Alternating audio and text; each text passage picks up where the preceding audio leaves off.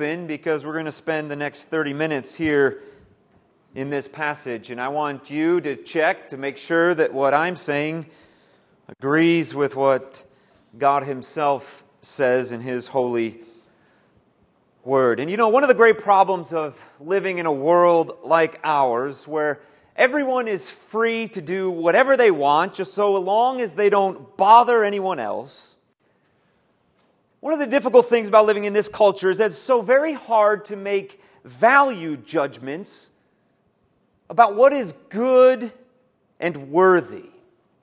When there's no objective standard of right and wrong, good and evil, worthy or wicked, then pretty much all you're left with is do whatever you want as long as you're true to yourself. As long as you live a life of authenticity and respect to who you truly are, then you don't hurt anyone else, then don't worry. Be happy. And you can know that your life is good and valuable and worthy of everyone's respect and tolerance. Everyone's free to do and to think and feel and be whatever is right in their own eyes. And it isn't surprising, is it, that in this sort of a culture, like the one that we live in today, most of the famous people are entertainers and celebrities. Because the culture thinks if only we were like that, then we could truly be free to be ourselves. We could do whatever we want, buy whatever we want, go wherever we want, hang out with whomever we wanted. A culture such as that might even end up making a celebrity or an entertainer their president. It can be hard, can't it, living in a culture like that, to make judgments about a worthy life. Just try to say that someone is living a life that is unworthy. And get ready for the response. Oh, you don't know me. You can't judge me. Who are you to say I'm living in an unworthy way? And suddenly lives of character and value and worth mean whatever you want them to mean. Whatever you want them to look like. But not if you're a Christian. A Christian, by definition, is a person who makes distinctions and declarations about what is good and valuable and worthy, because our God has objective standards. And He declares what is good and right and just and worthy. He says it. And that settles it. And we, as His people, are called to know His standards and to conform ourselves to them. And if Pastor Elvis had kept reading here in Philippians 2, just a couple more verses, we would have read in verses 12 and 13 these words: "Work out your own salvation with fear and trembling, for it is God who works in you, both to will and to work for His good pleasure." Or if you went back up to verse 6 of chapter 1, Paul says, "I am sure of this, that He who began a good work in you will bring it to completion at the day of Jesus Christ." Christians are people in whom God has started a work. God is at work in us. But also, Christians are people who are at work in themselves. We are working out our salvation. Christians are those whom God has called to live worthy lives in obedience to Him. And that's what the Apostle Paul says right here at the beginning of our passage. In chapter 1, verse 27, Paul tells the church that he loved at Philippi, "Only let your manner of life be worthy of the gospel of Christ."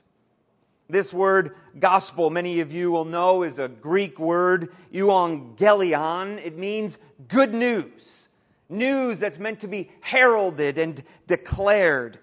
News particularly when a new king has taken a throne, and it's to be heralded and declared this new kingship. And Paul says that as Christians, we are those who are followers of the true King, Jesus Christ.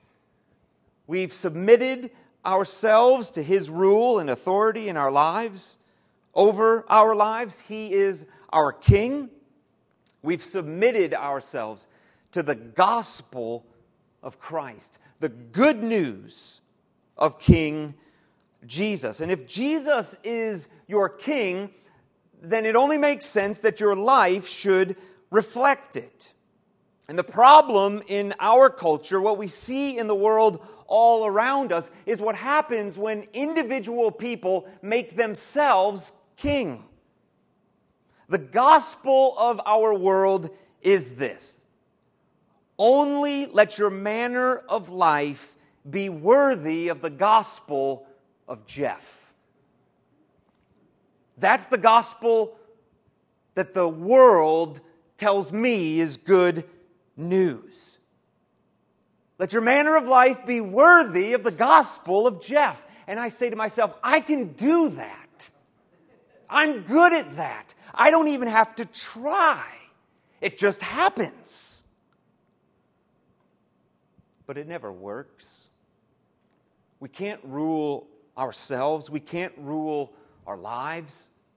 We make a mess of everything we touch. We ruin every relationship in our own strength. And we're too afraid to answer the only question that really matters, that gnaws at the back of our conscience. How is this working out for me? No, a Christian is simply someone who submits themselves completely, no reservations, to the gospel good news of Jesus Christ. Repentance means turning away from the gospel of self, the kingship of self, and humbly accepting the kingship of Jesus Christ as Lord and Savior. And once we become followers of King Jesus, we're then called to live a life that's worthy to be called Christian.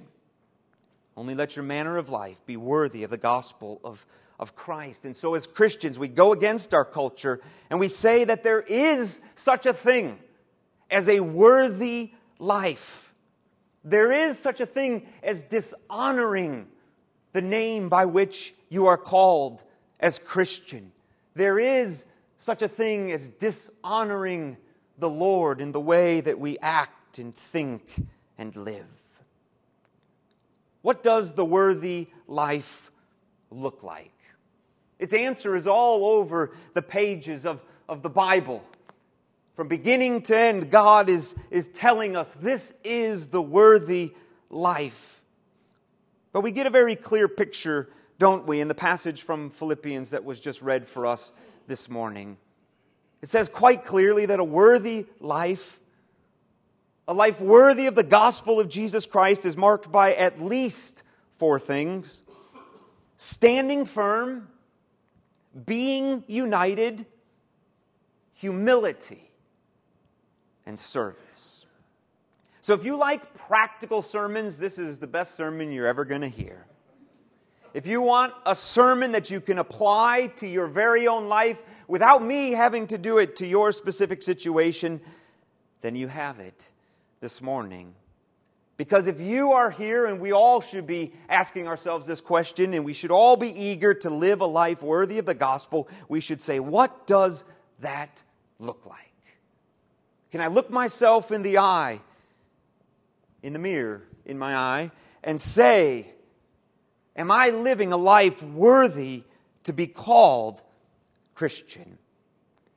4 simple things: stand firm, be united, be humble, be a servant. So let's look at this passage with the desire that we would go from this place eager to live lives worthy of the gospel. It's not just these 4 things, is it? But 4 will probably be enough for the coming weeks. A worthy life contains at least these 4. And we begin with steadfastness, or standing firm, which seems like it might be worthy mark number 1 for Paul. If you look back at chapter 1, verse 27, do you agree? I think this might be perhaps the number 1 thing for him, to these people at least. Only let your manner of life be worthy of the gospel of Christ, so that whether I come and see you or am absent, I may hear of you that you are standing firm in one spirit. And Paul's writing this letter from prison. And he tells them in chapter 1, he's not sure whether he's going to live or die. He says, to live is Christ. To die is gain. He's not sure whether he will ever see these people again. He might see them. He might only receive a report about them. Either way, what does he want from them? He wants a worthy life. And he wants to know that they are standing firm. Paul was in prison because he was a Christian. He would die because he was a Christian. Many of you will know that when Paul first visited Philippi, it's recorded in Acts 16, he was thrown into prison there. And if you look at verses 28 to 30 of Philippians 1, Paul makes it clear that the Philippians aren't going to escape the suffering that Paul experienced as well. Opponents are going to try to frighten, to intimidate them. In verse 28, it's very clearly indicated. But just as they had heard, or maybe they had even known Paul and seen it, they had heard that Paul was steadfast when he was in Philippi, he and Silas singing hymns in prison at night, and the jailer miraculously saved and the gospel proclaimed, and people saw the worthy lives of these men who remained steadfast in obedience to Christ. So too, he wants this church, when the opposition comes to them, to remain steadfast to the truth of the gospel. But Paul even goes so far as to say that this suffering, this opposition has been granted to them by God. Look at verses 29 to 30. I'm not making it up. It's what the Bible says. Verse 29, for it has been granted to you that for the sake of Christ you should not only believe in Him, that's good news, but also suffer for His sake. Engaged in the same conflict that you saw I had and now hear that I still have. And Paul is saying that suffering and struggle and conflict in the world is actually a mark of a true Christian living a worthy life in the world. The world murdered our Savior. The world murdered His first disciples. The world hates our King. And it will hate you if you serve Him wholeheartedly in a worthy way. But Christ told His disciples, and He tells us, John 16:33, in the world you will have tribulation, but take heart, I have overcome the world. And so the gospel good news for you this morning is that if you are a follower of King Jesus, suffering and opposition and persecution is coming your way. The world will not be your friend. Your faith in Christ will bring you into conflict with this godless world. But we are not of those who shrink back and are destroyed, but of those who have faith and preserve their souls. And so, my dear Christian friend, may you live a worthy life, standing firm, being steadfast in the truth of the gospel of our Lord Jesus Christ. Don't be frightened by your opponents, whoever they may be, family, friends, culture, media.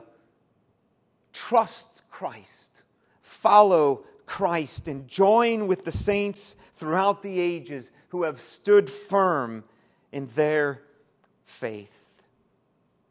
Every Christian who wants to live a life worthy of the gospel must be steadfast and stand firm. But as Matt mentioned earlier, it's striking to see that one of the hallmarks of a worthy life is not just this steadfastness, but a unity. And Paul expects that Christians don't do this alone.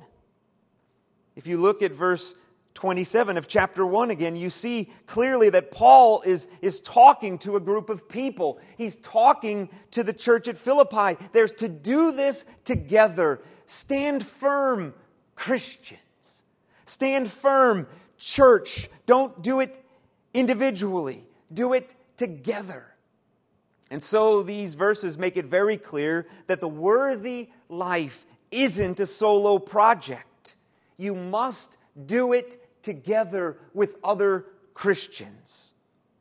In fact, verse 29 tells us that it's the reality of the church united, standing firm in the face of opposition, that becomes a clear sign to the opponents of Christ's church that they are doomed to destruction. Notice the corporate language that Paul uses there beginning in verse 27. I may hear of you that you're standing firm in one spirit, with one mind, striving side by side for the faith of the gospel. And the word spirit, the word spirit there is most likely a reference to the Holy Spirit who gives new life to every Christian. He knits us together as brothers and sisters in Christ. We are one in the Spirit. The Spirit of Christ dwells in us and among us. And so we stand firm in one spirit together against the opponents of our Lord. But we also stand firm, Paul says, in one mind. And this word translated mind is different from the one that will occur later in our passage. It's psyche in Greek, and it means the sphere of our affections, the things we love, and our moral energies. And so together as Christians, as it relates to our affections and our moral energy, we're to stand firm, side by side, united for the faith of the gospel. And so we love the things that God loves. We hate the things that He hates. We do take moral positions that accord with His truth and His teaching in His holy word, no matter the winds of culture. But we do it together as Christians in conversation with other Christians. We find a source of strength and encouragement from our brothers and sisters as we labor and struggle and wrestle together side by side. We share our victories, we share our joys and our disappointments. And as we do this, united together, standing firm, there's a profound significance and result. I alluded to it. It's there in verse 28. This is a clear sign, Paul says, of the destruction of the unbelieving world, and also a clear sign to Christians of our salvation. And so, if you desire to live a worthy life, truly following Christ in a hostile world, it should bring conviction to those who watch you. Like the centurion, as he stood at the foot of the cross, watching the Son of God die and suffer, he proclaimed, "Surely this is the Son of God." And church history is full of stories of the opponents of Christ's church, watching godly men and women die, steadfast in their faith, united with Christians around them. And the world looks at them and says, "See how they live. See how they love. See how devoted they are to Christ. They're salt, they're light in this world. They're undaunted by any opposition that may come." As they take a convincing, convicting stand and presence in this world. But Paul also tells us that this experience of unity and suffering and standing firm in the midst of it also works a confidence in the Christian life. And so as you stand unafraid, unwavering in the midst of persecution, you find that God is actually deepening the roots of your faith. He's thickening the fiber of your spiritual soul.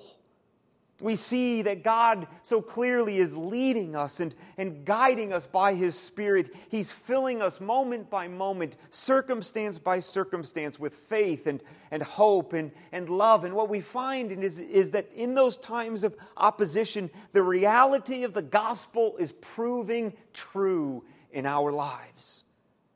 We begin in a way that we never could even imagine to pray for those who persecute us, to forgive those who wrong us, and to take bold and radical steps of faith which demand that we trust not ourselves, but God our Lord completely.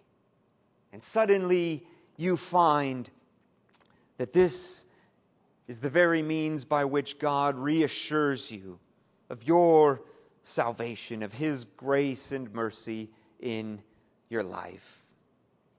And this theme of unity is so central to what a worthy life looks like that Paul picks it up again in chapter 2, verse 2. But now Paul's focus is a bit different. I read a Bible scholar this week who summarized it like this: unity is not just a useful weapon against the world. That's what he said there in chapter 1. Lost my place. But rather, it belongs to the very essence of Christian life. For it is the way in which Christians display outwardly what the gospel is and means to them. Unity is the gospel's hallmark. Unity is the gospel's hallmark. And that's exactly right. And that's why Paul says that nothing would give him more joy. He says it would complete his joy if he knew that Christians were standing together, united in the gospel of Jesus Christ. You see that there in verse 2 of chapter 2. Complete my joy by being of the same mind, having the same love, being in full accord and of one mind. And the word mind that Paul uses here is different from the one we saw in chapter 1, verse 27. Here, the word is phroneo, and it means quite simply what you might think it to mean. It means our thoughts and our opinions. And so Paul says that Christians are to be united in the things that they think about, the opinions that they have, the things that we love are to be agreed upon amongst Christians. He uses this word twice in verse 2. Have this mind, by being of the same mind, having the same love, being in full accord, and of one mind. And you could literally translate this verse saying, think the same thing, thinking the one thing. And this is unity regarding the gospel of Christ, the central truths of the Christian faith. It doesn't mean that Christians need to believe the exact same thing about everything. There is great freedom for personality and preference as Christians. The unity that Paul is after is not uniformity. But at the heart of the Christian message, there is a unity about the truths which we believe and which are non-negotiable. You could take the Apostles' Creed, or the Nicene Creed, perhaps as simple statements of united truth of the gospel, the one-mindedness that we're called to have as the Church of Jesus Christ. But on non-essential issues, and this is where things do get a little messy, in the practical application of how we live out the Christian life, there will always be differences of opinions and preferences among Christians in a room this big. And that, I believe, is one of the most wonderful things about being a Christian. is that I look out into this room and I don't see a lot of Jeffs. I don't see any others. Because if there were any others of you, this place would be it wouldn't be a very enjoyable place with two of me. And if this whole room were full of me, it'd be like the Matrix. And one of the joys of the Christian life is experiencing the way in which the love of God and the truth of Christ and the moving of the Spirit is poured out into the lives of His people whom He's created to be different. Different gifts, different strengths, different joys. He's wired us differently, and He uses all of us to display His glory, His redeeming work to the world. Do you want to live a worthy life as a Christian? Then let us work very hard to be united around the core central truths of the gospel of Jesus Christ. But then, the last 2 points, and we're going to fly through them, we need humility and service. And Paul continues his portrait of the worthy life there in verses 3 and 4 with these two characteristics. And someone might want to argue that this is simply two ways that unity of mind is worked out. And that might be. They might be very interconnected. Have unity of mind, therefore you must be humble and serve one another. And if you look down at verse 5, that word mind occurs again as Paul goes on to give the supreme example of what humility and service look like in the life of Christ Jesus our Lord. So perhaps these shouldn't be separate. Perhaps they are what true unity looks like in a church, humility and servant-heartedness. Regardless, if you want to live a life worthy of the gospel, then these two qualities must mark you out. You must be humble, and you must be a servant. Look at verses 3 and 4 with me. Paul makes this very clear. Do nothing from selfish ambition or conceit, but in humility count others more significant than yourselves. Let each of you look not only to his own interests, but also to the interests of others. Now, these verses don't teach that it is wrong to look to your own interests, to care for your own needs and the needs of those around you. Paul's saying it's wrong to look only to your own interests, or to look to your own interests with selfish ambition, self-regard, or a proud desire to put yourself first. We all have to fight against this desire, don't we? It isn't even really a desire. It's just your normal default setting as a human to look out for ourselves first. But the Bible teaches us that Christian harmony and unity comes about when in humility and with the desire to serve, we count others more significant than us and worthy of our service, our concern, and our care. Pride and selfishness are right at the heart of all sin and unbelief. It destroyed the devil and ruined our first parents. And it continues to destroy people and churches. But the gospel good news tells us that there is a man, Jesus Christ, who lived a perfect life. He was tempted in every way that you and I are, but He never gave in to pride or selfishness in a single thought or attitude or deed.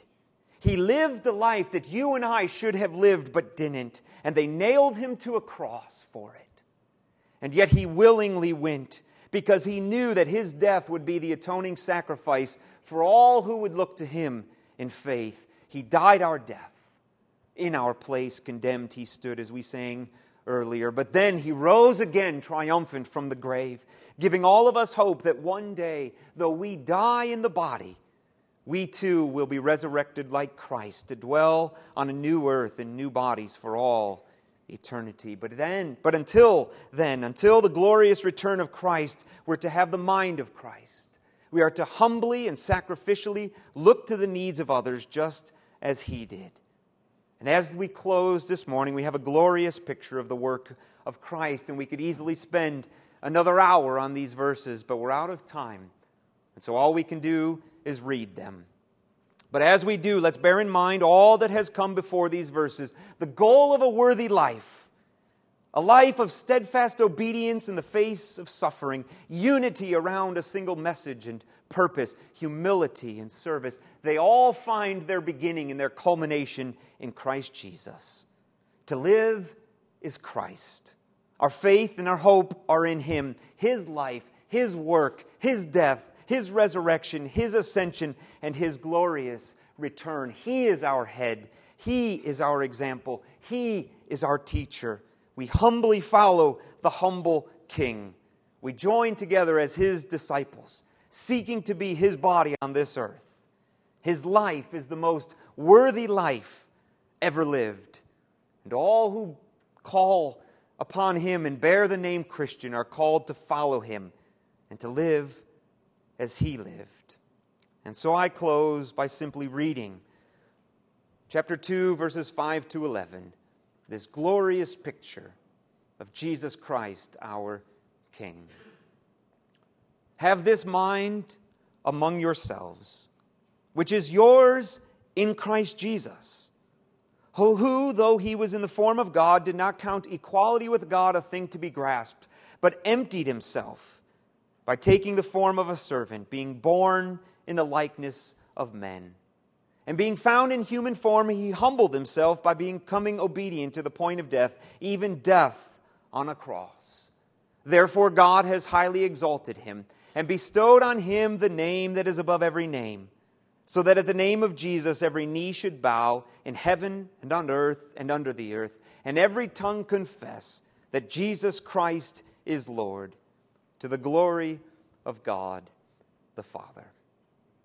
And Father, we proclaim that these are the truths upon which we stand, that You have exalted Jesus Christ to be King of this world, and You've called us to bow our knee and humble our hearts and live in obedience to His example and His command.